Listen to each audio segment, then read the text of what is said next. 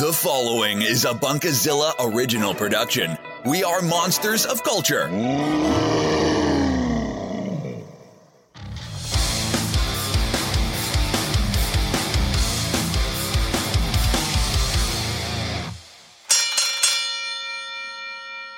From a clash at the castle, everyone went all out, but it's the fallout that's been dominating the headlines. Hello, everyone, and welcome to Bunkermania, Bunkerzilla UK's official pro wrestling podcast. I am Jeremy Graves, and joining me, I'm very excited for the first time in a while now, because it has been a while since we've been able to do a show together, but my cohort in crime, the man behind all the ones and twos, as they like to say in the audio biz, it is the Decadane, Mr. Ian Bolton. Good sir, how are you doing? And welcome back. I'm back, and I'm feeling somewhat. I'm excited to be back, but it's still like it's been a busy couple of weeks, hasn't it? And months, and kind of months in a bit because we haven't been able to do the live shows or a together show, to be honest, because of things like getting stuff ready for the KitCon convention, which. We for the first time in I think maybe we've definitely seen each other in the flesh during the first year of the podcast, but for a long time it's like we briefly saw each other in the flesh in the Warwick Arts Centre for all but a fleeting 5 minutes. Or less than 5 minutes, because then I had to go and sort some other bits and pieces out, really. But no, it was lovely to actually see Jeremy in person. It was delightful.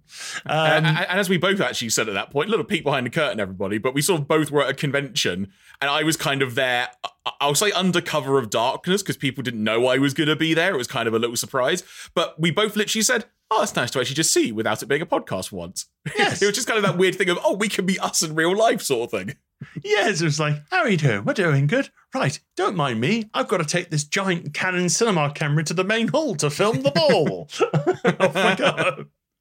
And that was the summation of our brief reunion in person, so to speak. But yeah, other than that, so I've been doing a lot of stuff with the convention that's winding down now, and already it's a good sign that I'm kind of finding my convention groove a bit, because it's like I'm already thinking about what I can do for the next event in 2024, whether that be what type of premium live events could I create and stuff like that. So it's been good. It was exhausting and at times very stressful, but it's like by the end of the weekend I feel like I got my mojo back a little bit on it. So it's like okay, I think there's life in the convention doggo just yet.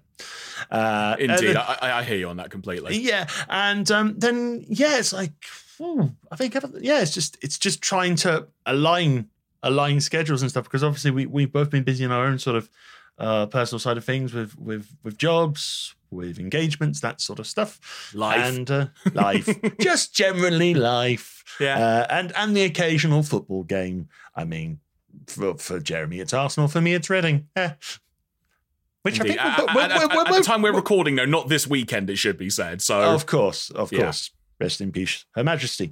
But in terms of the football, I think we're both kind of doing okay with the football at the moment.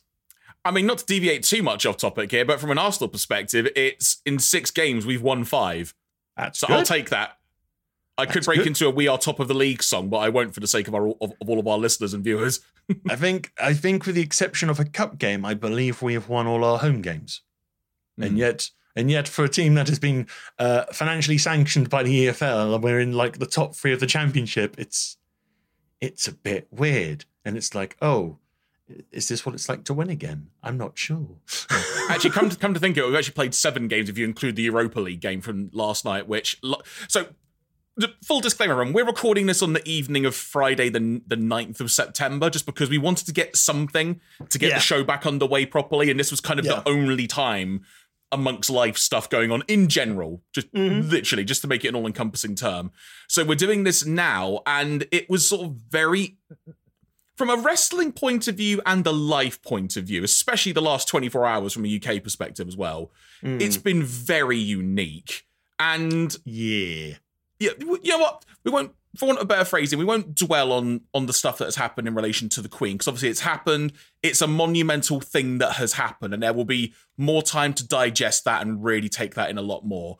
But forgive the complete tonal shift that I'm about to do, everybody. But just for a quick bit of housekeeping, welcome to the show. If you are a first-time listener, we do generally talk wrestling rather than actual real life and football, but we haven't seen each other in freaking ages, so this is our chance to catch up. Thank you for enjoying that bit. But now, on to the wrestling. If you feel so inclined, you can join us on YouTube. We will be getting back to a all going well fortnightly live format in the coming weeks and months, so you can make sure to look for Bunkerzilla UK on YouTube. And if you hit the subscribe button and give a thumbs up on the videos there if you feel so inclined, you can be notified as to when we will have upcoming broadcasts.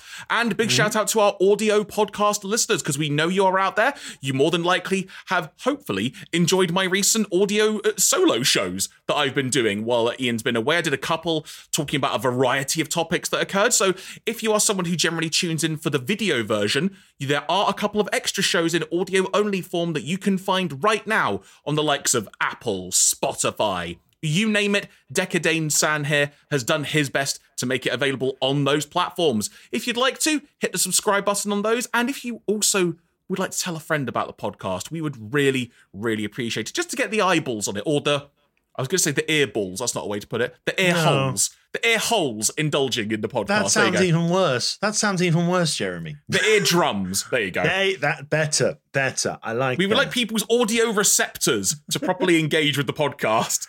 Hey, it's Friday night. I can make this work.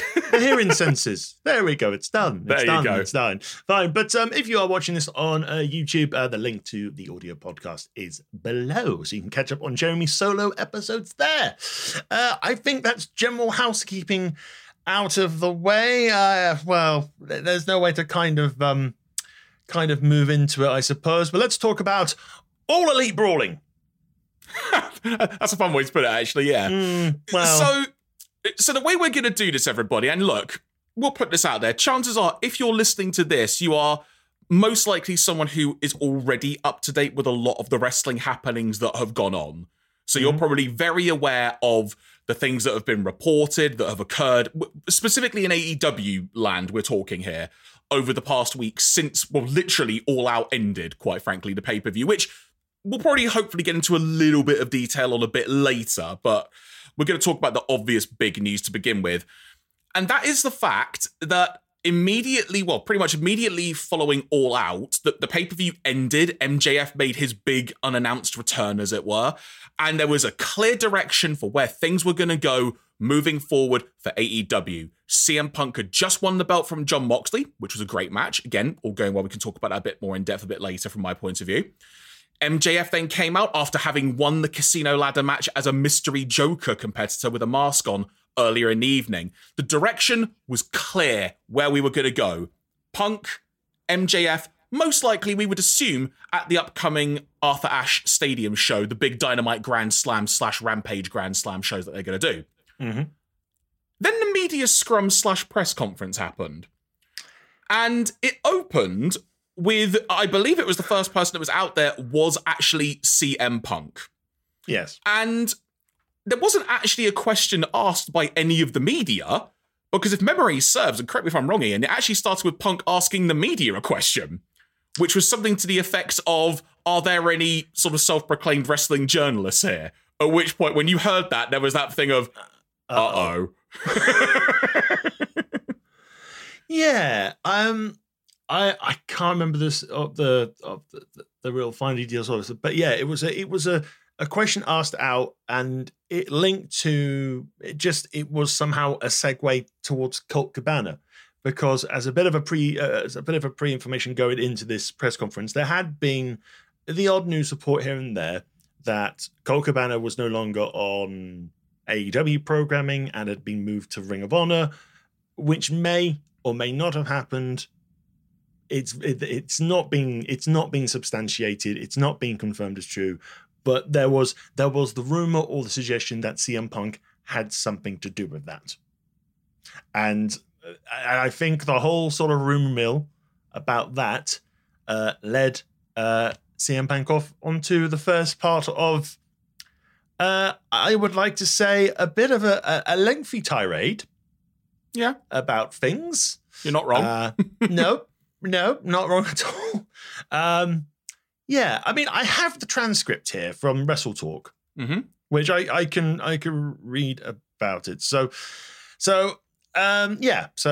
initially queried about the situation with Colt Cabana in AEW, which led to Punk going off on the EVPs and Adam Page, and this is what the transcript from Wrestle Talk has managed to. And I will also preface this as well. If you're not aware of this, keep in mind Tony Khan is sitting right next to CM Punk while this is happening. Just keep that in mind. Keep that in mind. So basically, Punk begins with this. It's 2022. I haven't been friends with this guy, Colt Cabana, since at least 2014, late 2013. And the fact that I have to sit up here because we have irresponsible people who call themselves EVPs and couldn't effing manage a target, and they spread all lies and bullshit and put into a media that I got someone fired when I have F all to do with him, want nothing to do with him, do not care where he works, where he doesn't work, where he eats, where he sleeps, and the fact that I have to get up here and do this in 2022 is effing embarrassing. So yeah, I mean that's part of the retort, or part of the musing on his falling out with Colt Cabana and the legal issues that they had there as well. So yeah, we have that bit. That's part one. That's of this. part one. The Punk direction turns to Hangman Adam Page next, because it carries on going, what did I ever do in this world to deserve an empty-headed, effing dumb F like Hangman Adam Page to go out on national television and effing go into business for himself? What did I ever do? Didn't do a goddamn thing. Now, in terms of looking at this apparently relates to a promo that Hangman Adam Page did in the run-up to Double or Nothing. And I think the promo in question is when he's saying, I am fighting to save AEW from CM Punk. It's the one which, excuse me, it's the one which was a very impassioned promo, but in the context of the story, it did feel very left field. But at the time, I just took it to be, Hangman's really got a game face on here, and I didn't really think anything more of it. But seemingly, Punk had kind of kept that kind of in his back pocket of, I'll remember that for a bit later on. And on the first Dynamite it was after he had come back following, get my words out. The first Dynamite back following his injury, where he cut a promo, he began by calling out Adam Page, which was not planned. And basically just called him out. There was obviously no response, and pretty much just went, well, that's coward S, basically, rather than cowboy S. And then moved on to talking about Moxley from there. So that was kind of his receipt or retort, if you will, for getting one back with him. But clearly wanted a bit more to say about it, and that was what that was stemming from. Yeah, in terms of that sort of direction from Adam Page, not Adam Page. Yeah, Adam Page? Yeah, Adam Page. Sorry, too many names. Just Punk, Page. Just call him Hangman. It's easier. Hangman. We will come back to that because there have been other promos that have said kind of similar things or more disparaging things about Punk in the ring on a microphone, and yet this is the one. Well, from what I can gather, and this is from what I've been reading and listening to as well, it's seemingly that Punk was unaware that stuff like that was going to be said. Because one might say, when it comes to for example, this is a little tangent, but it's relevant. There's been a story in recent times that originally at All Out, we were going to see Eddie Kingston and Sammy Guevara have a match. And there was a segment taped for Rampage where I think Sammy cut a promo on Eddie Kingston, but seemingly he kind of added in dialogue or subject matter that wasn't going to be said. And Eddie was not at all happy about it. I think it was relating to his appearance or something, maybe about his weight or something like that. Yeah. So, and then after that, there was some kind of thing that happened backstage, which actually led to Eddie Kingston being suspended, which is why we didn't see him for ages. But no one found out until the suspension was over because Kingston said it himself. Yeah. So that's kind of an example of another thing that sort of happened that's perhaps not got out. But yeah, this is kind of the timeline of that, and that seemingly Punk had no idea that stuff was going to be said, but that was also perhaps a lot more real personal feelings as opposed to business feelings, if that makes sense. Okay. I'm just going to carry on this last little bit of his thing. So obviously, here we go. So It's not, and in brackets it says Tony Khan's position to make it very effing clear. There are people who call themselves EVPs that should have effing known better. I'm trying to run an effing business, and when someone who hasn't done a damn thing in this business jeopardizes the first $1 million house that this company has ever drawn off my back and goes on national television and does that, it's a disgrace to this industry, it's a disgrace to this company. We're far beyond apologies. I gave him an effing chance. It did not get handled, and you saw what I had to do, which is obviously the calling out of a page on Dynamite, which wasn't answered, which is very regrettable, lowering myself to his effing level, but that's where we are right now. And I will still walk up and down this hallway and say, if you have an effing problem with me, take it up with me, let's effing go. Yeah. And suffice to say, I think some people decided to take him up on that advice. Not necessarily in terms of trying to be violent, but in terms of, okay, you want to talk about it? Let's talk about it in this sort of way. So I'll let you carry on. Yeah, so this is where we get to the next part of the story, because there's more stuff that Punk says. Like, I think he says something about MJF when he was asked, what do you think about going against MJF? And there was something to the effect of, I'm tired of wrestling these guys. There was a comment like that. I can't remember exactly because I haven't got the. It's like, I think it was something like, it's like, why do I have to deal with that prick? Yeah, it was something to that effect, yeah. So Punk eventually goes, and by all accounts, there was like a timer on each person's segment in this media scrum. So it was about 20 minutes or so, I think. He goes backstage. Tony Khan is still handling all the media duties, so he is there with each person that's coming out. The conference continues. Part of the way during this media scrum, it's come out later, and there is some video to indicate it as well. Yeah. Randomly, a security/police guard of some kind suddenly runs out the room. And it was that thing of like, okay, someone's clearly got into the backstage area or something. You know, you don't think anything more of it. Yeah, you don't. But security's been called. Clearly, something's got to get taken care of. Fine. The reason that guard was being called is because there was what some people have called a brawl, some people have called a melee, some people have just called an out-and-out fight happening backstage, seemingly between CM Punk and the person that trained him, who was on Dynamite prior to All Out, Ace Steel, for want of a better word, versus the Elite, the Young Bucks and Kenny Omega. And this stemmed from them hearing the comments that Punk had said and effectively going to the locker room to talk/escalate, hash it out, whatever. Yeah. But ultimately, this turned into a fight. Yeah, it's worth saying that there are, and Jeremy's already mentioned this, but there are sort of differing sides of how this is all kind of started, or this all kind of went down. I think from one side, originally Punk and Steel side was basically the Young Bucks were literally trying to kick down the door. The jokes of, no, they didn't super kick and slap their thighs. But they were shouting super kick party trying to get in through the door. Yeah, pretty much. That's kind of soft, but just basically they just really wanted to get into the room to talk to him. And then I think this is from one of the latest Fightfuls that I watched, I think on Wednesday, or I think maybe just after, where basically Bucks and Kenny went with, I believe, Christopher Daniels, who's one of the talent relations officers now there. And I forget the name of the head of legal. I forget her name. It's Megan something, isn't it? Yeah, so the head of legal. So there's a conflicting force. Obviously, they want to talk about it, but obviously that they may have done it in the most appropriate way possible, saying, okay, we're going to have a talk with him. Can we just get some official support just to kind of keep an eye on things? The fact of the matter is, I'm saying this, but the fact of the matter is, we really don't know how this started. But the bottom line of the reporting is that in this brawl, apparently Punk punched Matt Jackson. Apparently Ace Steel grabbed a chair, threw it at Nick Jackson, which it did hit him, gave him a black eye, and then pulled the hair off and also bit Kenny Omega. Side little stories have come out of Kenny Omega taking CM Punk's dog Larry out of the room before returning to the fracas room for the safety of the dog. I think additionally to that, I think Ace Steel's wife was also in the room, who was in the building looking after Larry while the show was going on.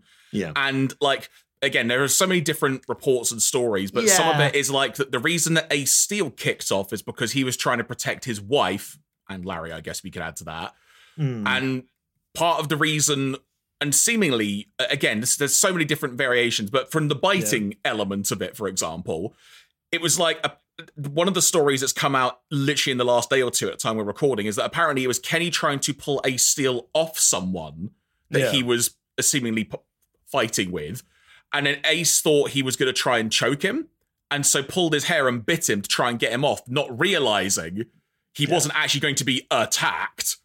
But it's just, either way, this happened. All of this has occurred.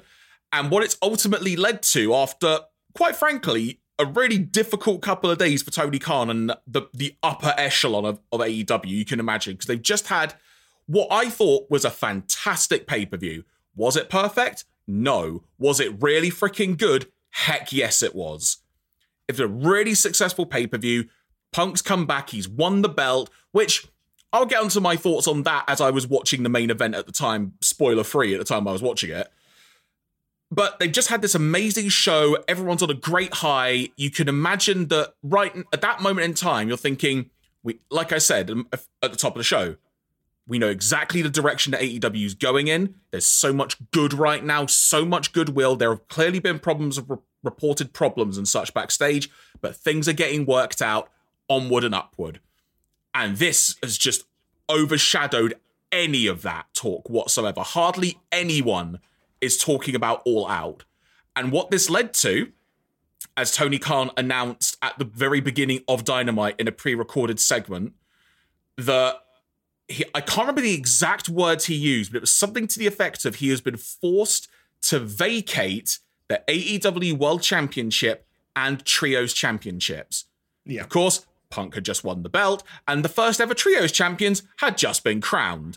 And my first thought on that was, that's completely understandable. But also from a Tony Khan point of view, I kind of thought, oh, mate, you can't catch a break, can you? Like, it's like for the second, when you think about it from a purely television point of view, Punk's come back, won the belt for a second time, and is now not the champion again. But this time has actually vacated. It's none of this interim stuff, which I haven't got an issue with it, but it's vacated. I mean, the other element in this, if there was not a brawl backstage, Punk would have still had to vacate it because he torn a tricep muscle during the All Out main event. Which I messaged you as I was watching the main event because I didn't know exactly what happened after because I was watching it Monday afternoon, I think it was.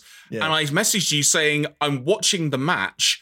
Punk's grabbing his arm from side to side. I think he's got an injury. And obviously you were keeping quiet as to what had happened, so you didn't spoil it for me. Yeah. But I could tell something's not right. And I just thought, if he's injured again, what the heck? Like, you can't do third time's a charm at this point. So, no. All of the Elite, plus Chris Daniels, plus Brandon Cutler, Pat Buck, who is one of the producers that works backstage. I've got no idea why Pat Buck's been suspended, because I've only ever seen his name being reported as suspended, but... Yeah.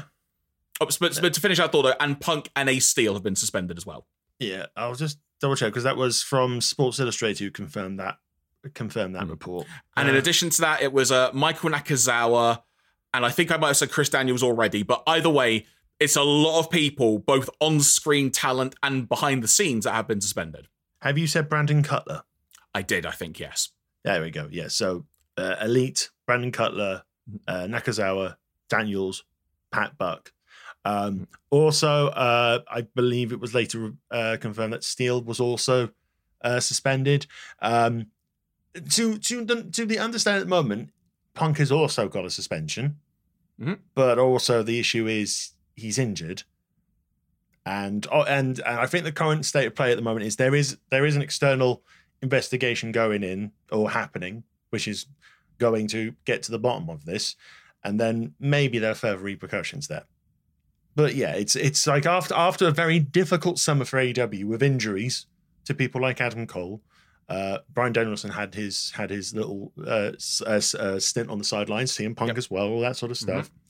A very turbulent time.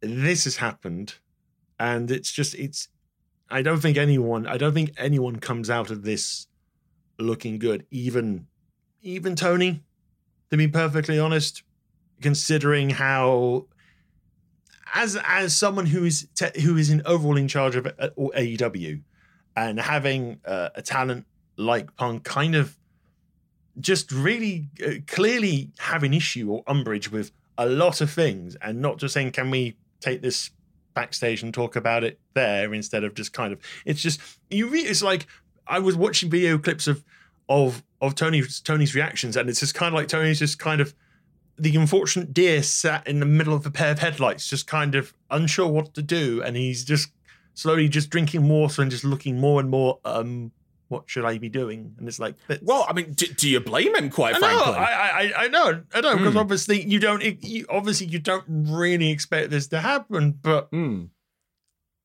think for a while there has been this sort of knowledge, this kind of thing of, there needs to be a bit more, not main structure, but I think a bit more kind of stern leadership and so forth. Or basically, Tony needs to be a bit more sterner, or have the people around him to do that. And I think that's a good segue, because I think him taking this action, which quite frankly was the only, what's the best word to use here? It was the only completely middle ground way of temporarily resolving this, was to suspend all the parties involved and just go, no, you're all suspended until there's been an investigation, this has been cleared up. So that it's not taking a side, because there's the other element as well that, you've got, for want of a better phrase, the AEW original crew as part of all of this. You've got the biggest draw, arguably, in recent years of wrestling, one of the biggest stars in recent years, who's now in your company, who's clearly been a big part as to why the company has gone on a big upward trajectory the past year. What do you do? Yeah. And it's like, people seem a bit confused why, like people like Pat Buck and that water suspended. It's probably, and it's been kind of discussed on other wrestling channels. It's probably because they just want to keep everyone who was involved sort of out of the locker room and not causing any further kind of gossip, or he said, she said, that all that sort of stuff. And probably and to be honest, it's like a portion of those names were people trying to break up the fight. So it's kind of like, it's probably just so they have a chance to kind of decompress, make sense of what's happened in a way, and come back once the investigation's done. But the big question is, in terms of actions, is it's kind of like how this fight started. It's like, well, what happened if one side, for example, one side, Punk's the one who started throwing punches without provocation or something like that. Maybe even from a verbal thing, it's like Ace still apparently throwing a chair. It's like that. It's like, and there's some escalation there. There's escalation there, and to be very honest, in any other business, if you threw something at your colleague and you hit and injure them, let alone a chair. And a chair, surely there is bigger repercussions coming, as in you're getting fired or released, in a sense. It's like either they get things smoothed over, or basically whoever comes out as the party in the wrong, and to be perfectly honest, it seems like both parties are in the wrong in their own right, but it's the notion of the fact of the matter is like, I kind of feel, and I don't like to say it like this, but I kind of feel Punk's come off the worst out of this. I 100% agree. Because carry on. It's like you partner it up with the scrum, or you with the media interview. It's kind of like there was no kind of again provoking or kind of trying to really get under Punk's skin about trying to find out an answer or something like that. This tirade just happened. It's just kind of like, all right. And yeah, it's very different to the CM Punk that came back a year ago. And that's worrying. Yeah, and now, for the sake of being devil's advocate, as it were here, for the sake of discussion, there is an element where, just had a match, it's probably a bit in the moment, if that makes sense. Adrenaline's still flowing. We've all been there, whether intentional or not, when perhaps we've all been a little bit fired up for whatever reason, and maybe have just said something in the heat of the moment. Now, I'm not calling what Punk said something, because what has also started to come out in the last day or so is that this may, Punk saying all of this stuff, have been in the works prior to All Out for him to come out and say this during the media scrum. Yeah, I don't know how valid of a statement that is, but that is something that's doing the rounds. Just to clarify this for listeners, not in the sense of we are working people, because correct. I don't think this is a work in the effing slightest, to be perfectly honest, considering the lengths they've gone on this suspension to cut out Punk, the Bucks, Omega from the opening sequence and stuff like that, and to kind of not reference them by name. Pretty serious, to be honest. But I think, so you're referring to the fact that Punk was planning to say this come hell or high water at the end of the event. Yeah, he was going to address all of this, if you will. Yeah. He wanted to get it off his chest, like for real. But the other element now to consider is they are doing an independent investigation, like you said, as to what has happened. Everyone involved is going to be interviewed. But additionally, there will be people who are also in the close vicinity, or, as has also come out today, saw, quote unquote, everything as it happened according to the Wrestling Observer, because apparently one of the people who was basically there, or is believed, I should say, to have seen everything as it happened, per the Wrestling Observer, is MJF. Now, I'm not saying MJF is going to work this for his own game, because at the end of the day, this is a serious thing. There's another reason why they're not being named now is because there may be genuine legal ramifications from this fight. I mean, from like injuries that occurred, like there could be potential genuine lawsuits happening here. But the fact of the matter is, other talent and staff in the company will be interviewed and effectively will have to give their story under oath, in essence. Yeah. And MJF is seemingly going to be one of those people because he seemingly, I've said that word quite a lot now, but saw everything as it happened per the Wrestling Observer. Yeah, it's I think until the investigation's done, it's you can't really kind of look at it. You can't really try and come to your own conclusions of the way. It's basically it like I said, it paints a very negative light about backstage at AEW at the moment. And it's a shame. And it's a shame. It's a shame because it's like this is a rough patch for them, and I think it's been a rough patch creatively. It's been a rough patch, like logistically and behind the scenes in a way. And that's not turn around saying, "Oh, everything's going horribly wrong." It's just at this point in time, things are not as. It's like it's a weird transition. It's like at the end of All Out last year, I think the whole wrestling world is generally excited about what AEW is about to do because they had just brought in Punk, they had just brought in Danielson, Adam Cole had just signed and appeared and all that, and everyone's buzzing for the future of this company. And within 12 months, a lot of things have kind of happened and changed and stuff like that, and talent. It's like side note, we had the promise of the undisputed elite. Bobby Fish is now no longer with AEW for some reason. For Cody's gone. Cody's gone. There's been obviously issues with the women's championship in terms of Thunder Rosa being injured and having to interim a lot of interim championships left, right, and center. It's a very difficult third year. Some things about AEW in terms of the valid criticisms remain. It's like I still feel their women's division is, I hate to say the word non-existent, despite the fact they had 2 matches at All Out, but it's just like it pales in comparison to what WWE are now doing under Triple H. And unfortunately, because WWE are now trying to elevate the women's division again, it's, for want of a better phrase, it's showing. But one thing you can't, and again, this is me sort of being a little bit devil's advocate here. That's fine. Is Dynamite this week was a great show. Despite the fact that Punk, the Elite, were not mentioned at all, they were gone, not even referenced. It was like they'd just been wiped from memory. It seemed like a very positive step forward, to be perfectly honest. I mean, and that's what it needed to be. Yeah, in terms of what happened on the show, you had MJF making the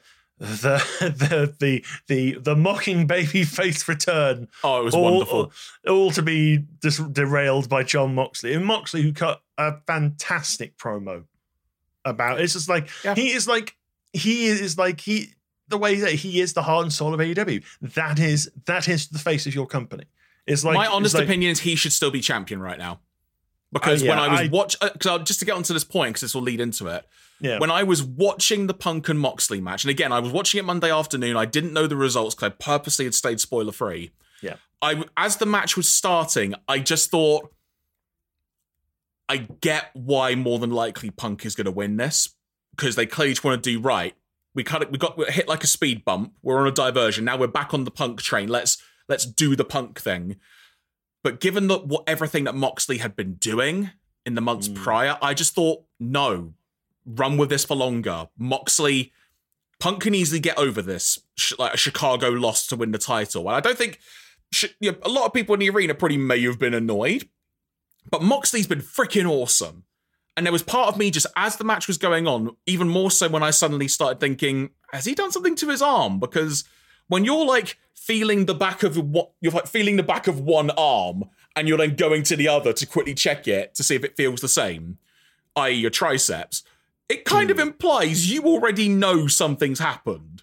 Yeah. So, yeah, I personally think that Moxley should have kept the belt. Not least because MJF, was going to be revealed and whatnot, but just in general. But the Punk MJF storyline made total sense to be the next direction. So I get it from both sides of the coin. But like you said, MJF coming out, doing that faux babyface promo, and then Moxley coming out and cutting an amazing promo was an excellent way to start what was potentially going to be a very tumultuous broadcast for AEW as a whole. Yeah. Yeah, absolutely. Absolutely. It just felt like it was a show getting back on track. And basically, yes, again, we have another tournament to decide a champion, but at least it's not an interim. The only side is whoever's winning that belt is going to be losing that to MJF in probably 2 months, or maybe very, very quickly. Or, and it has been discussed, the casino chip, it could be their version of Money in the Bank. Which it's not been before, but there was a key phrase that MJF used during his promo, whether that was just a throwaway line or that's just how it came out. Yeah. But it was something to the effect of, I can have a match anytime, anywhere I want. And that's never been said in that specific way about a chip from a casino battle royal. What are the chances? I think even if Punk was healthy and fighting, I think MJF's taking that at Grand Slam. It makes sense to me. It makes sense. And then basically MJF can go off on a monster heel run, and then obviously get ready for the bidding war of 2024. Just kind of cool and catchy. Yeah, exactly. It rhymes far too well, quite frankly. But yeah, so like you said, the world title picture is now, I say, another tournament, because I get it to a point, and it was actually a very well thought out tournament, all things considered, because it was pretty much, barring Omega, it was every past AEW champion that was in the tournament, because Jericho and Moxley got buys into the next round. Then you had Hangman in the first round going up against Danielson, which was a fantastic match on Dynamite. Really, really great, nearly half an hour long match again. Those two just got great chemistry. On Rampage that airs tonight, as we're recording, I don't know the result, but there's going to be the other first round match of Sammy Guevara versus Darby Allin, which I really like the addition of. And they actually highlighted this in video packages of, this is effectively two of the pillars of AEW from like the young crop of OG AEW talent that's been through lots of wars, had the TNT title. Now they're involved in the world title picture. Even if it's just in the first round of a tournament, that's where it's going. And with the way it's worked out, it's going to be Danielson v Jericho next week in the next round. And I believe it's going to be Moxley facing either Guevara or Darby Allin in the next round. Yeah. Which either of those matches I'm game with. There's part of me that kind of really wants to see Darby and Mox go at it because those two will beat the piss out of each other and it'll be great. I mean, they have had a match before and it was pretty good, but now this is almost wrestler of the year John Moxley going for it now. So it's like you really want to see that match. As for the final and what the final may be, sorry, you go first. I think Danielson's going to be in the final. I badly want to see Danielson v Moxley. Yeah, because you never know. It could be a fracture for the Blackpool Combat Club. It probably won't be. But well, it's not even that. But remember before the whole Blackpool Combat Club thing started officially, and they had that one match that was John Moxley basically going, I don't team with anyone until I've basically bled with them, like in a fight. This is now like the next evolution of that. And also, I just want Regal on commentary. Because just him adding stuff. Flirting with Excalibur, the scallywag. He's going to get censored on US TV soon, Regal. I can feel it. But yeah, I really want that to be the final. And as for the trios titles, we immediately got a match to determine new champions. The reason that Hangman and Dark Order weren't in the match is because I think Alex Reynolds picked up an injury during the trios title match at All Out, which fantastic trios match. There were so many little tiny callbacks to things that had happened in the past between the Bucks and Omega and Hangman, which it's almost a blink and you miss it, but being the annoyingly super fan of all that kind of stuff that I am and kind of picking up on finer details, it was a great little thing. So they weren't involved, but what we got was Best Friends in Orange Cassidy against Death Triangle. And ultimately, Death Triangle won. Great six-man tag. It already highlighted in 2 six-man tag title matches. This is what these belts will be. Because more often than not, trios matches are not bad. They're really good fun if they're done right. And the fact is, well, I think Pac is now he's the first double champ. He's the first simultaneous double champ, yeah. So that's already freaking great. And I'm just looking forward to seeing where this goes next. Because if it's just going to work out that we're going to see these belts defended very, very regularly, I'm all for that. Because there are so many teams in AEW they could easily do this with. Yeah, I think it'll be good. I think it's just, again, it's like, as long as that's the last set of titles that Tony introduces for the foreseeable future, that would be lovely. Thank you. Because I cannot handle any more belts. I mean, ROH titles notwithstanding, it is already just with AEW on the front of them. It is getting a bit much. A little bit silly. Yeah. Oh, well, it's like everyone gets a belt. You get a belt. You get a belt. You get a belt. What's this championship going to be? I don't know. Who can do the powerbomb concerto the best? Oh, there you go. Well, like you're a double champ. There you go. It's fine. That sort of stuff. Yeah. But just in general, though, like looking ahead, because the next big thing is going to be that Grand Slam doubleheader, which apparently the Rampage show is going to be 2 hours again. So it's basically going to be a 4-hour taping at the Arthur Ashe Stadium. There's a lot of stuff they can do. And in some ways, well, I say some ways, it's a real shame that Omega and the Bucks won't be on that show. Because last year at Grand Slam, which is hard to believe it was that long ago now, we got the 30-minute draw between Danielson and Omega. Yeah. And there's been no hint at all of when we ever might see that match again. And heck knows at this point if we will ever see the match again. Just call it like it is, because we literally don't know. So we'll have to wait and see for that. But in terms of what could be on the show, one assume, well, we're going to have the final of the title tournament. We know that.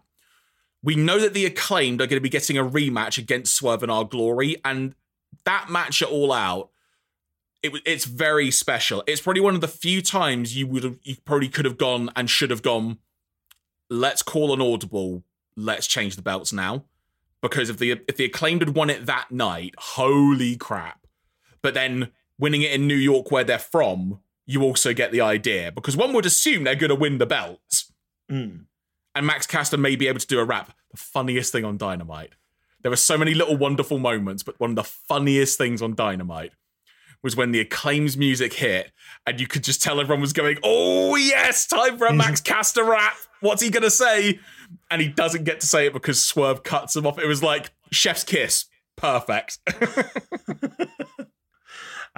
We will see. We shall see. I mean, yeah, I think all hopefully signs point to them winning the belts at Grand Slam. It is like, and it's well, and I think it's well deserved. It's like during the bits of AEW that I have watched, I have thoroughly enjoyed the whole little side story of the Acclaimed and the Gun Club, kind of going out on an adventure and virtually inheriting Billy Gunn for one of the most insane T-shirits ever possible. Scissor Me Daddy, and it was the freaking top seller. It's a fair play to them. And you know what, as well, I appreciate I'm saying a heck of a lot here, but another thing that was really cool about Dynamite, the main event was Daniel Garcia and Wheeler Yuta for the ROH Pure title. Pure title notwithstanding. But what that said to me as a statement, not only because, Daniel Garcia is a Buffalo guy, they were in Buffalo, New York, it made sense he was going to win the belt. And all the stuff surrounding him and Jericho and Danielson and where he is mentally. It's a wonderful story they're telling that the fans have added to so much. But what them being in the main event also demonstrated is this was a very definitive statement of AEW's fine. We've got two of the brightest young talents here putting on a great match for a great championship with unique rules, and they still made it work really well. And look what they did. It's like, yeah, the future's fine. There's going to be rocky roads ahead. There's going to be bumpy pavements and stuff. Potholes, if you will. But they're going to be fine. Do they need the biggest stars back? Yes. Because I have loved seeing Kenny Omega back. When he came back and his music hit, this may sound ridiculous, I got proper goosebumps just because it's like, I've not watched any of Omega's stuff. I've not listened to the music in so long. Just that heat of the moment. Oh my God, he's back. And also, I just missed the introductions as well, where he's burying Will Ospreay and all of his introductions that Justin Roberts reading out and whatnot. Just so good. North Carolina. Just such good trolling. But yeah, AEW's gonna be fine. But this will very much be a transition period for however long this investigation time lasts. It's gonna be a little bit up in the air. Yeah. But one would like to think come October, the ship will be steadied once again as to where exactly we're going. Yeah. Yeah, and I think as well with we've got some time, so we'll be moving over to Clash of the Castle and the whole heap of things that have been going on in WWE very, very shortly. But I think the positive thing of WWE now actually taking notice of what they're doing and kind of fixing the small things to make bigger impacts. Hopefully that encourages AEW to kind of double down and try and really push themselves out there. There's a lot of weird uncertainties out there, especially in the world of Warner Brothers Discovery or Warner Media Discovery, whatever the unified company has been called, because of all the whole strange cost cutting weirdness that's already seen. Film has been completely canned before they're released and all that sort of stuff. But of course, the counterpoint for that being that AEW's got to work with a variety of brands they've never had the opportunity to.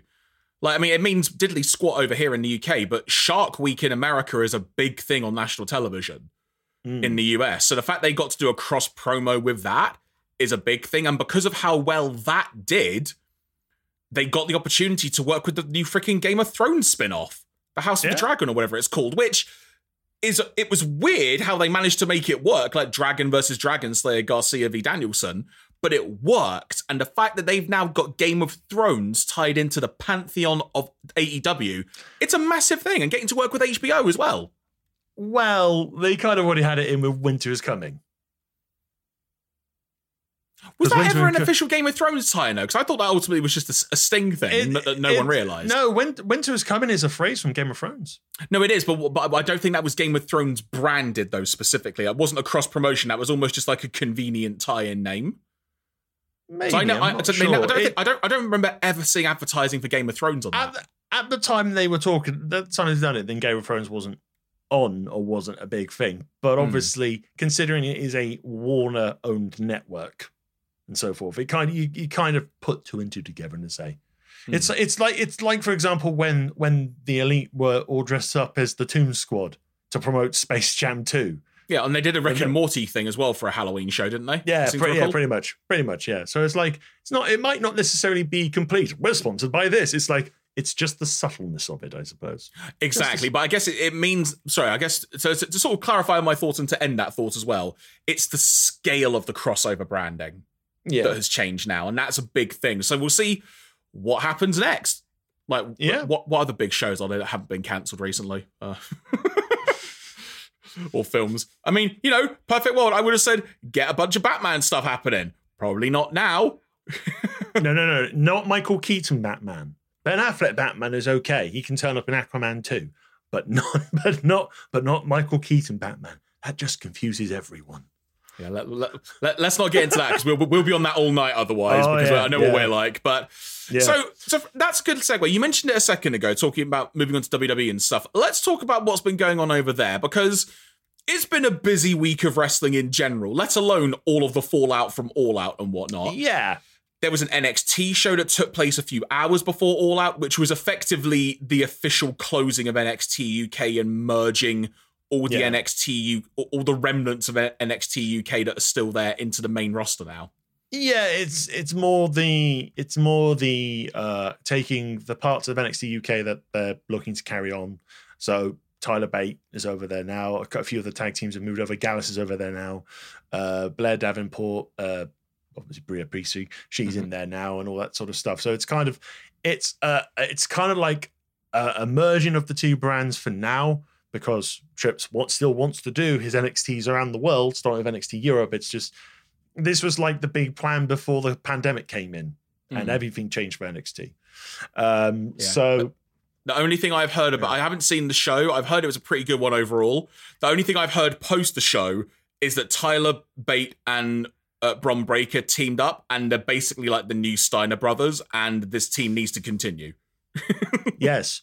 Also, check out Carmella Hayes versus Ricochet, because that was effing awesome. Adding it to my list. There's this beautiful spot. It's like one of many amazing spots. It's a beautiful spot where they both jump on the middle ropes on either side of the ring, and they spring across into the center of the world, and they both cross body each other in midair, and just it's like, these wrestlers should not be able to do it like that. It's insane. That's what happens when you have various people that can move like Spider-Man in your company. Pretty much. It is quite fun having the odd member of the main roster going down, and that's actually quite an interesting segue, I guess, into some of how NXT's being viewed on main roster now, because people are acknowledging NXT runs again, or basically acknowledging the past with NXT. So Charlotte Flair back up to being like a 14-time women's champion or whatever. Possibly, I'm not sure. Well, Charlotte Flair hasn't been back for a while. Still, she's still not on. She's still fair, back, yeah. Though she is probably enjoying a rest after getting married and all that sort of stuff. So that's no. Recovering from Ronda Rousey breaking her arm. Don't forget. This is true. Yes. Keep the kayfabe alive. Keep the kayfabe alive. But yeah, I mean, I'll put it on the screen down below. But yeah, Clash of the Castle's been their big shindig over in Wales on the Saturday. Which on this particular podcast, on our podcast, when we first announced Clash of the Castle, I thought that was a shit name. and I effing hated it. But honest, I think I am happy to sit here corrected, and this is also probably part because I went to the Wrestle Talk watch along and watched it with 250 other people. But regardless of how like the main event with Drew and Roman turned out, that was a wonderful event to enjoy with wrestling fans, and it was just it's like, some people can argue it's a glorified house show. I mean, they had important story beats happening at the show, so it's not necessarily a glorious house show because the actual proper development stuff happened. But it just from start to finish, it was generally a very, very good show, and probably one of WWE's best shows of the year. It goes to show what you can do when you fill out a giant stadium with really passionate UK fans doing very UK-centric chanting and actually wanting to see something. Yes. It just goes to show what a bit of passion can do, because it was a really fun show to watch. And it has easily one of the best matches of the year. And we're not necessarily talking about the main event. We, of course, are talking about the big man battle, which, as of today, has been rated 5 stars according to the Wrestling Observer. That being the Intercontinental title match, Gunther versus Sheamus.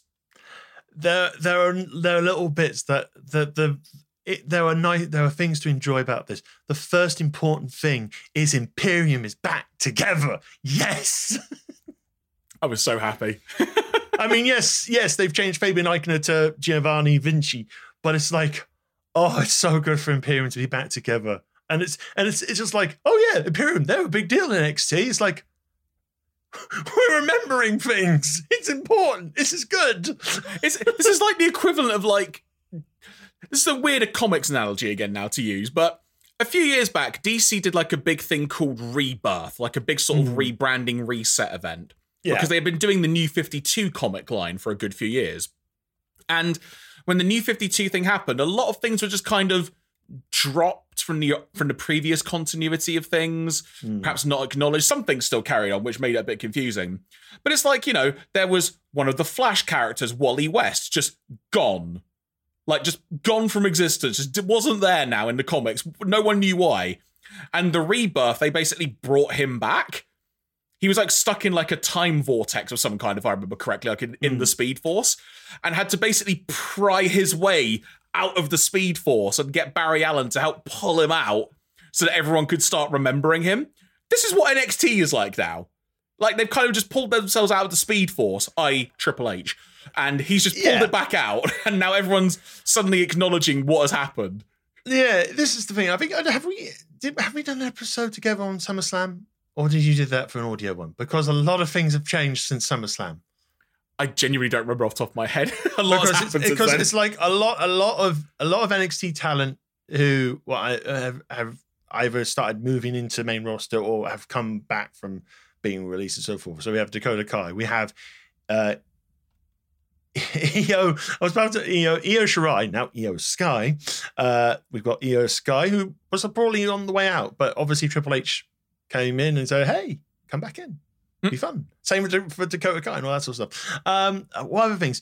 In terms of, we've got, what else? We've got Dexter Lumis is terrorizing The Miz, which is bizarre and funny at the same time, and it's typical. It's typically silly that way. Solo Sikoa is now on the main roster, part of the Bloodline. The return that almost seemed an absolute cert to happen the moment Triple H took over. Johnny Gargano is on Raw, and they've acknowledged his entire NXT run, which is even more insane in a way. Trying to think what else. And this past Monday, Braun Strowman's back.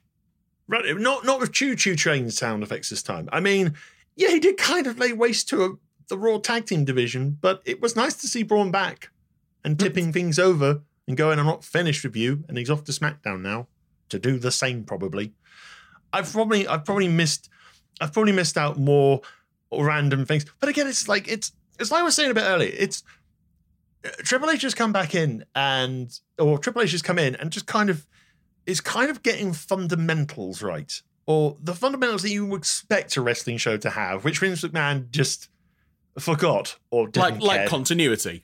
And more importantly, Jeremy, wrestling.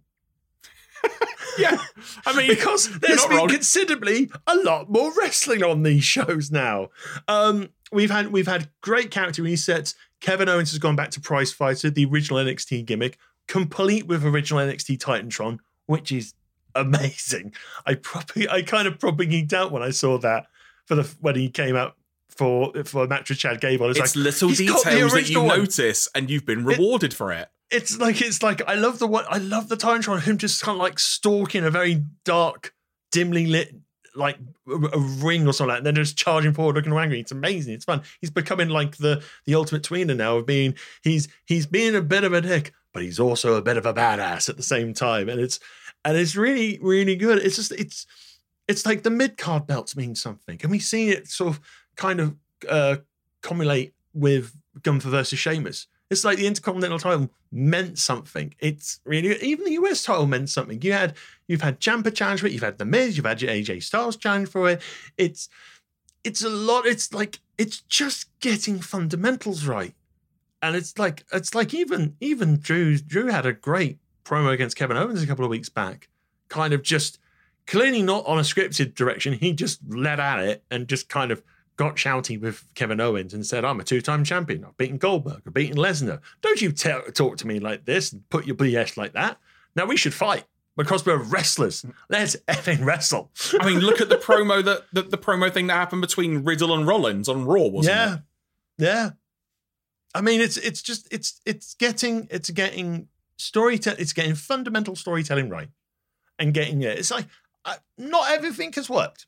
I'll put my hands up, and I know not everything has kind of hit the mark a little bit, but it just it feels less chaotic. It feels less throwaway. Things have weight to them now in a way, and if this is how we're starting, it's going to get better. It hopefully means it's going to get even better as we go along, especially as we start entering towards Rumble and Mania season around the corner. We've got Extreme Rules coming up in October, which I do not believe Reigns is defending the belt. Then it's Crown Jewel, which will probably which will probably now. Well, again, they did have Elimination Chamber. It's like, despite the iffiness of the Saudi events, they actually have put story beats to them now. So it's like they are not just glorified house shows per se.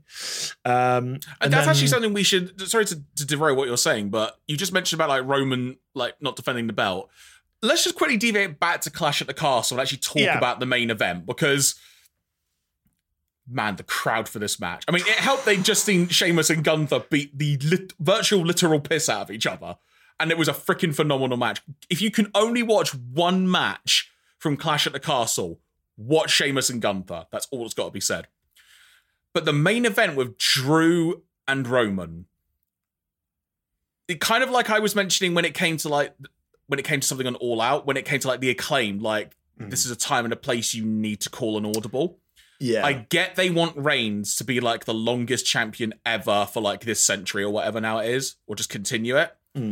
But if you can imagine, like you look back at, they do all these video packages, like highlighting things, big moments in the history of the WWE. And SummerSlam 92, to use a comparison, is always one of them. Like they have that visual of a giant, just going mentally packed Wembley Stadium. If they'd have done it with this crowd and Drew winning the belt, the place would have gone utterly mental. And you've got that visual forevermore. What they also probably could have done was actually let Roman win clean, and people would have actually perhaps not been as pissed off with the ending. I mean, to be honest, like Roman has been getting support in his matches. I mean, you look at SummerSlam, the Usos, Sammy helped him bury Brock Lesnar under desks and stuff like that. So it's kind of, he's becoming a champion that's becoming kind of desperate. That's obviously a heelish tactic. Is you're becoming desperate that you will find some way to survive, to not drop a belt or so forth. I mean, it's rumored that eventually those belts are going to get separated again. I don't know how. Why? Well, because it's kind of like you kind of need a world champion on each show, and if Roman's not turning up on both shows due to his new contract, just have a world champion that's under a regular contract. Problem solved. Yeah, true. I mean, yeah. Oh, Karrion Kross is back. Forgot to mention that. And he was sitting in the crowd. He had a great view of the match. Yeah, and we completely, entirely forgot his first main roster run. Brilliant. Because probably for the best. Probably.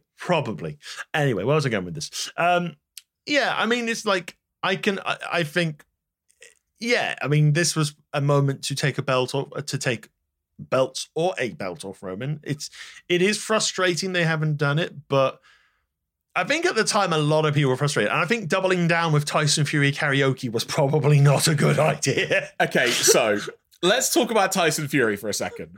So I barely laughed when he knocked out Austin Theory when he ran out. That was beautiful. It's like the moment you see him run towards the area where Tyson is, you go, oh no, you're getting punched, boy. It was perfect. Sold it beautifully as well. It's like, oh no, down I go. I am dead for this evening. But yeah, it was like Drew loses because Solo Sikoa made his debut and is now, the missing piece of the Uso puzzle, I guess, if you'll call it. The third Uso. There you go, the third Uso. The already part of the bloodline, not has to be indoctrinated like Sami Zayn type thing. Like genuine bloodline member. Well, it's like Sami Zayn's not really indoctrinated. He wants to be part of the bloodline. And side note, Sami Zayn is the bloody best treasure. He's the best. He is like, in a perfect world, and I had this. I think I had this chat with Chopper Pete from Wrestle Talk after the show on Saturday. If Sami Zayn was the one to dethrone Roman, in classic, no, it's like because Kevin Owens has kind of started getting under Sami's skin a little bit of saying, "What happened to the old Sami Zayn?" You know, from NXT. So obviously the clean shaved beard, the short hair, the flap cap and all, and the jaunty scar style music, all that sort of stuff. It's like, imagine if he after falling foul of the bloodline eventually, and it's gonna happen, he becomes babyface and just is reborn or rebirthed into his original gimmick and puts on the insane matches that he used to put on while he was in NXT. That would be a terrific. That would be like, that's your star making defeat of Roman Reigns. That would be amazing. Mate, Survivor Series traditional tag, The Bloodline versus whatever 5-man team you want. Yeah, that's probably it where we're writes going. Itself. Yeah. It writes itself and it'll be great fun. You never know. They might actually invite NXT in for Survivor Series this year. But surely they've never done that before, meaning they have. It's not like Triple H now kind of runs and oversees all 3 brands. Shawn Michaels is head of NXT now, but it's not like they're going, hey, get Braun and some friends. Let's have a match. It'll be fun. Hey, look, the sooner we can get the new Steiners up on the main roster, the better, you know. pretty much. Where were we going with this? We're talking about Tyson Fury and the fact we got. God. So Drew loses, and he's getting, you know, an ovation from the crowd. And suddenly Tyson Fury steps in the ring and he's got a microphone. No, before this, Tyson Fury's actually in the ring and he's looking at Reigns and the belts, which makes me think, oh God, don't do Roman versus Tyson at Crown Jewel because that will annoy me. They're going to do it anywhere. It's going to be there. Yeah. There or Mania. So there was part of me thinking, okay, well, Tyson Fury and Drew have occasionally exchanged words. Like online or like in random interviews, I think it was. Like they kind of said some words to each other. So it was me thinking, this is the moment when Tyson will just go, "You let the UK down, bosh, knock him out, send the people home with that in their brains." But no, instead, Tyson Fury starts singing, and he carries on singing. He starts singing "American Pie" by Don McLean. Yeah, which a lot of people didn't know going in, because it's one of those things. If you know, you know. If you don't know, you've got to wait 2 minutes until the chorus. He does it at the end of all his boxing matches. In a way, he does I don't watch boxing, so I don't know. Okay, carry on. But yeah, so he keeps singing, and eventually he stops, and then Drew, you could tell there's that feeling of, thanks, Tyson. It's like great, really appreciate that. I'm happy to be here. I'm smiling, but I'm really effing pissed on the inside. And it's like, let's do another song. Do you know Sweet Caroline? To which Fury goes, no. Okay, and he's like, we'll do some Oasis. Which I'm just like, Oasis? Like, come on, Drew. Could have done 500 miles by the Proclaimers. And I would work 500. And then he should have played more Tyson Fury and it would have been amazing. And I was like, that's fine. It makes up for the fact that Drew isn't a champion. Yeah. And then Drew then goes, I think we're out of time. Bye, everyone. And the show ends. It's like, what? That's the ending? Bye, everyone.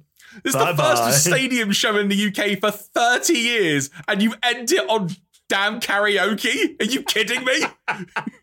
Some people paid £1,000 to sit in the front row, and they got to see the show end with karaoke. Pretty much.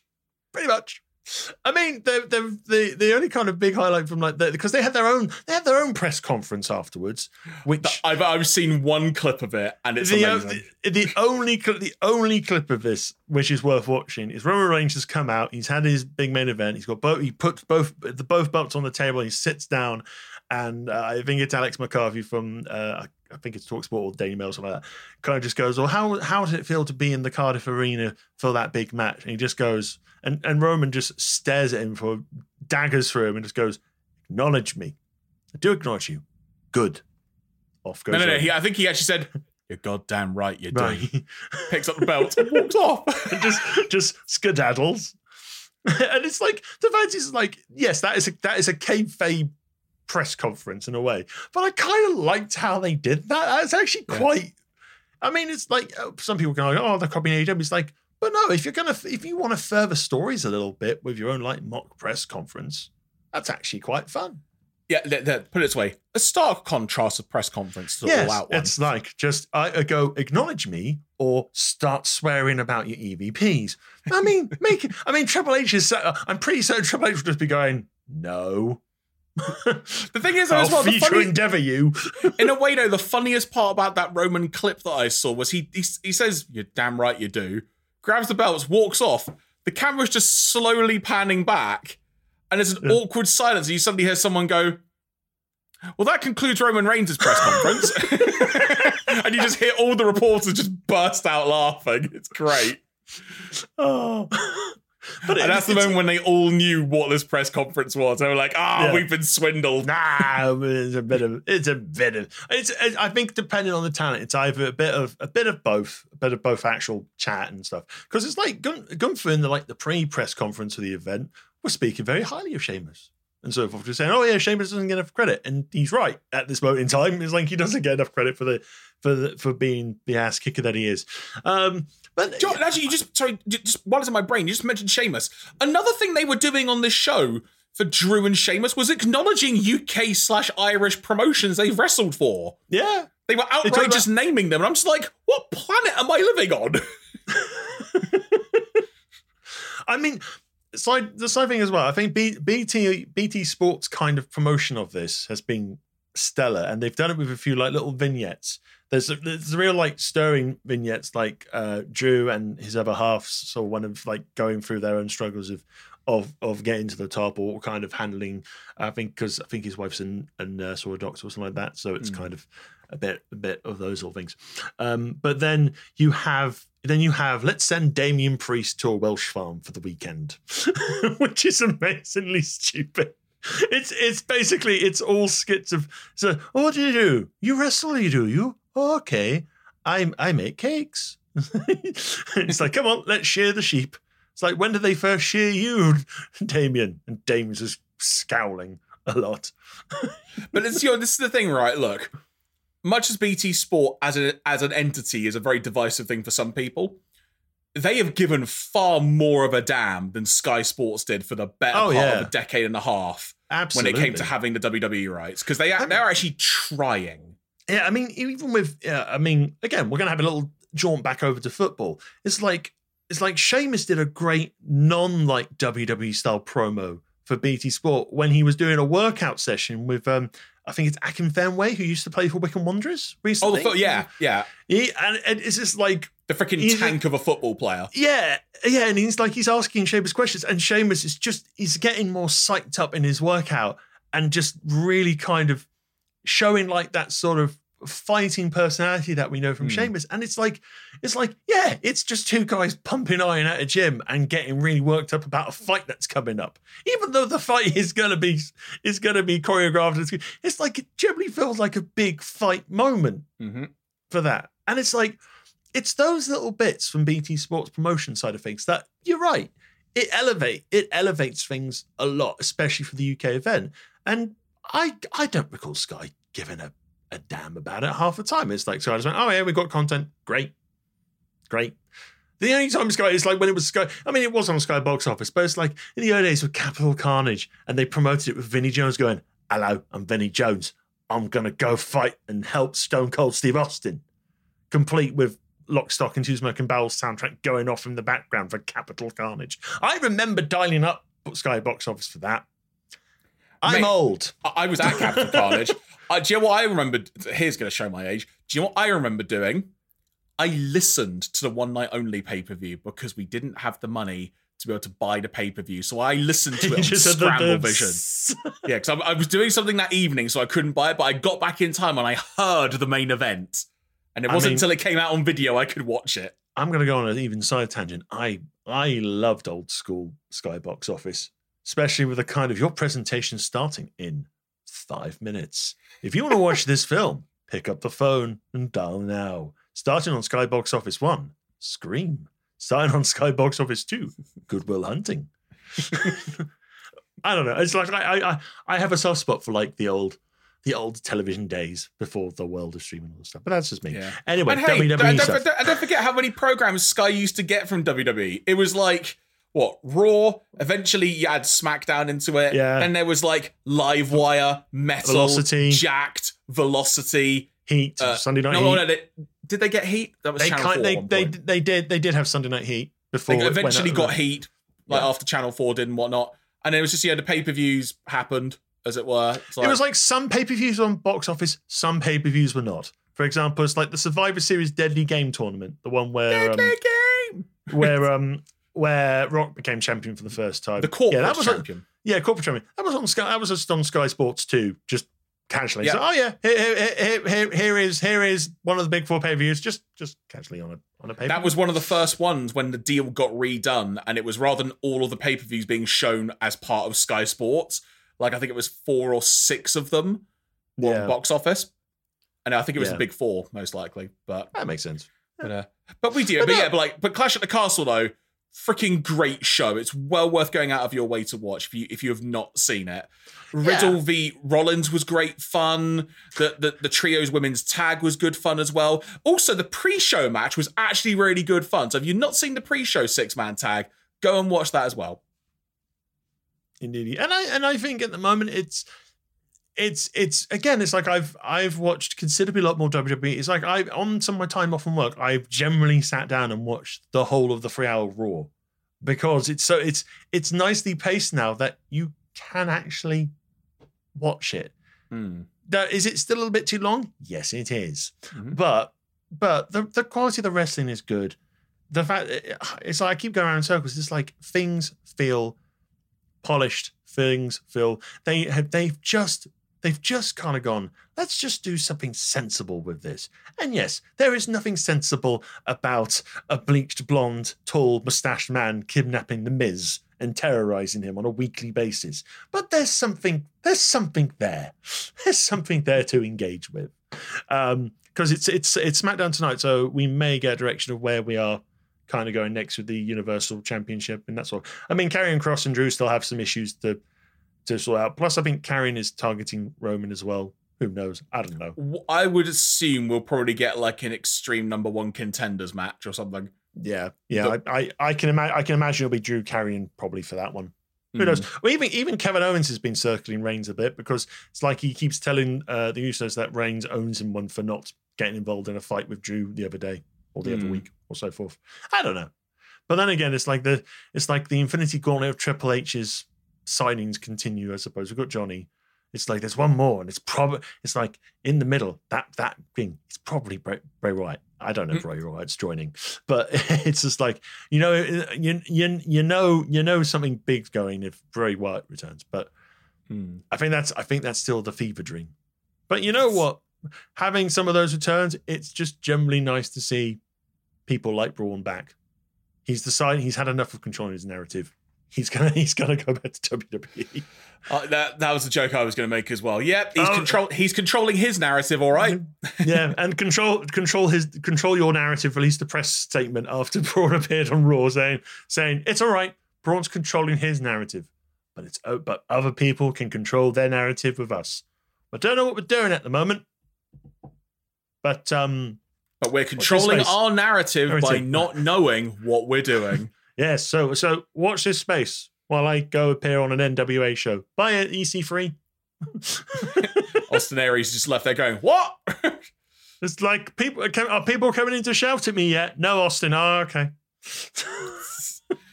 But I think from there, sir, unless you've got any other thoughts you'd like to convey, I will say I did have a quick little look while we were discussing. The last 2 shows I'd done encompassed SummerSlam and Quake by the Lake. So if you do have any thoughts you want to convey, now you've got a platform to actually mention, which there's probably at least one thing that happened at SummerSlam I'm sure you want to mention, then I will open the floor to you for a few moments. What one thing? The tractor. Yeah. The tractor. That was fun. That was delightful. Also, you may have seen it on TikToks or like shorts, but the smoothest mic catch you'll ever see from Roman Reigns. Yeah. It's just so good. It's just hold out a hand, Mike. So smooth. It's the fact he did a little wink at Brock Lesnar that you only caught on one camera angle. It's just the slightest that he catches it and just a little wink. It's like so smooth. I got you, babe. Okay, you go get your tractor. I'll go put this microphone away. It's like the coolest thing that would happen. If there's going to be a Slammy Award for the coolest moment of the year, it might just be that. Yeah. Also, the tractor just tipping the ring over was good fun. It's like we've had rings collapsing, but not rings being just like, let's just flip it over because why the F not? Because all I'll say, mate, is just spare a thought for the fans who spent thousands of dollars to sit by that corner of the ring, who then couldn't see how the main event finished. Oh, well. Nothing to do with the fact it was all on the outside anyway, but At least nothing was on fire. That's important. Yeah. I mean, that was Royal Rumble at the start of the year. Things were on fire, literally, I suppose. Quake at the Lake is now the shittest title of an event for the year. Quake at the Lake. Are they playing Quake? Are they doing fragging? Are they just getting their rocket launchers and jumping over the lake? But the Mox v Jericho match was damn good. I will give you that. That's fine.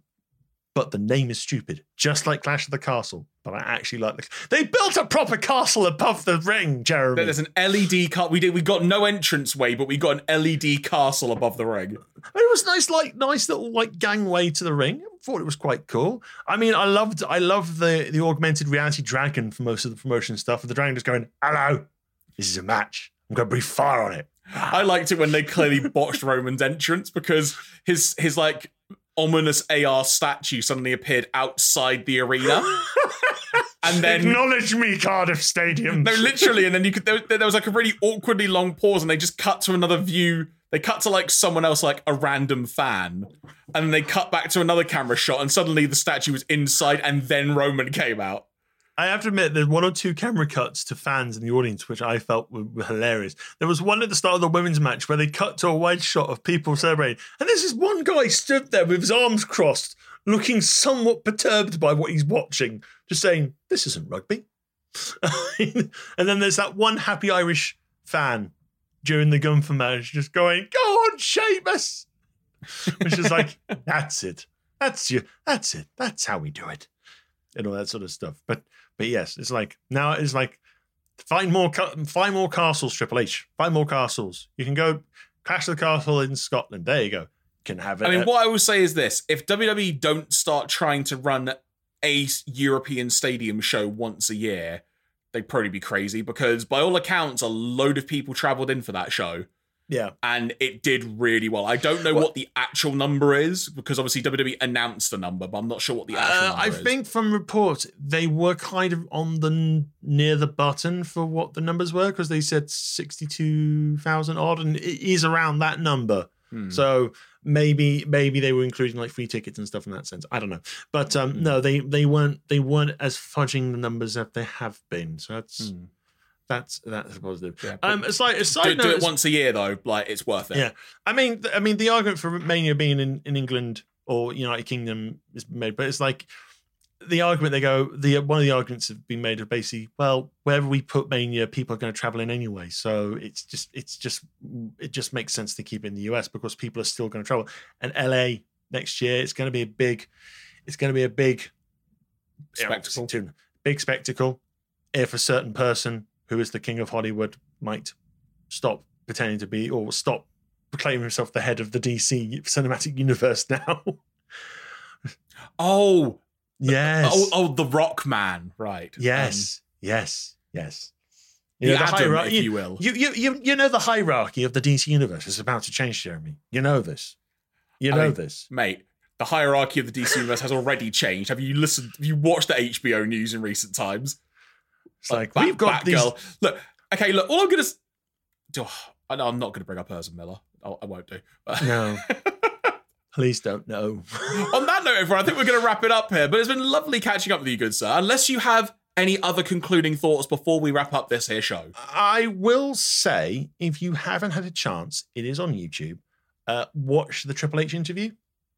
Because I think that the Triple H interview is... What's Triple H interview? The one he did with Ariel Hawani for BT. Oh, the BT kind of out character thing. like the 90-minute one, which was good. Yes, there are some interesting comments about AEW and they beat developmental. It's it's a slight rewriting of them usually rewriting history. But ignoring that a little bit, there are some. It's a really great insight into like Triple H, and especially gives a bigger story behind the whole sort of heart situation of him nearly having complete heart failure during 2021 as well. So it's kind of last year at this point, wasn't it? Yeah, and it's like Triple H is. I find him fascinating to hear when he talks, especially about the business and kind of tries it. Yeah. There's the WWE kind of spinning wheel or spin side of things to it, but it's like general things when he talks about wrestling history and stuff like that. It's really, really insightful and really good. Also, Sami Zayn's Stone Cold podcast was really good. I've seen a big chunk of that. I've not had a chance to watch all of it, but it is very good fun. Yeah, it's like the enthusiasm Sammy has for talking about some of his matches, especially the Jackass match from this year. It's just like, it's nice to see Sammy's really, it's just having the time of his life at the moment. If you want to see something really good, that's really good fun, go on AEW's YouTube and just look up the Hey EW interviews hosted by RJ City. They are wonderful. They're so dumb. They're such dumb good fun. Like the recent ones, like the Claudio one is bad dad joke heaven. I think it's really good fun. I think what was the last one I watched? Tony Storms was a good one. The Ruby Soho one was quite fun, and I think I started watching the William Regal FTR one's really good fun. It's like, hey, EW, hey. Oh, it's really good fun. RJ City, he's a treasure. There you go. But folks, thank you very much for tuning in, though. Really, really appreciate it. If you've been on YouTube watching this, why don't you hit that subscribe button? If you feel so inclined, hit that like button as well. For our audio-only listeners, hope you enjoyed the show. Make sure you tell a friend if you enjoyed it. And once again, if you hit the subscribe button, should there be any additional audio-only bonus episodes, you will be the first to know because it will magically appear in your podcast feed. If you want to get in touch with us, you can find us on Twitter at Bunkerzilla UK. And good sir, if they would like to drop us an email, what's the best way for them to do that? You can clothesline your emails over to us at bunkermania@bunkerzilla.co.uk. Hopefully they're not clotheslines from hell, otherwise the mailbox will be destroyed pretty quickly. Mate, have you seen Wardlow's new clothesline that he's got? I've not seen it, but Gunther's lariat. I mean, which one? I don't know if I've said this on the show before, but my favorite finishing move is the clothesline from hell. It's just, and I have it from my career wrestler in WWE games at all. It's just when you just deliver it with pure velocity and then people flip. It's amazing. It's fun. Do you know what? You just mentioned games. I just suddenly thought CM Punk's on the front cover of that video game for AEW. Looks like we're going to have to cut some talent from the game again. Have you heard apparently Cody's in the game? Yeah, but then again, it's like several released WWE stars were in 2K22. So it's like you can be Keith Lee in 2022 and stuff like that. So it's kind of, it's give or take. It's almost like a random time capsule. like this game was just going to be such a random time capsule, as it were. It's like Cody was here once. American Nightmare. No. Dream. No, not American Nightmare. The American Roller Coaster.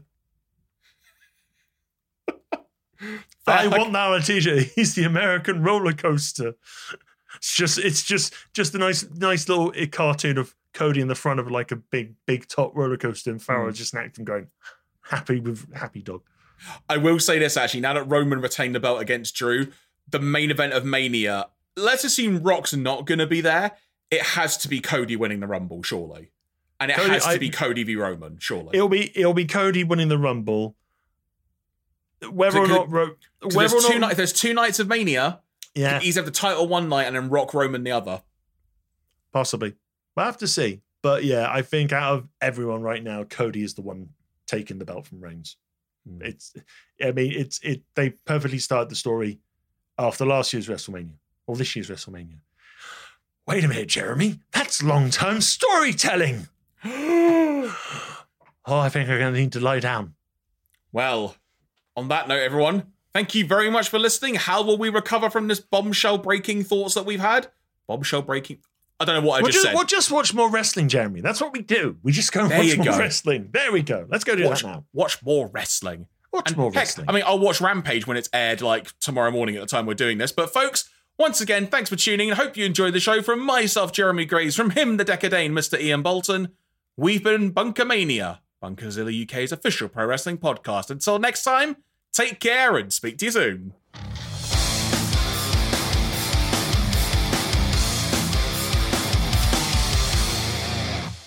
Enjoy the show? Discover more Bunkerzilla originals at bunkerzilla.co.uk.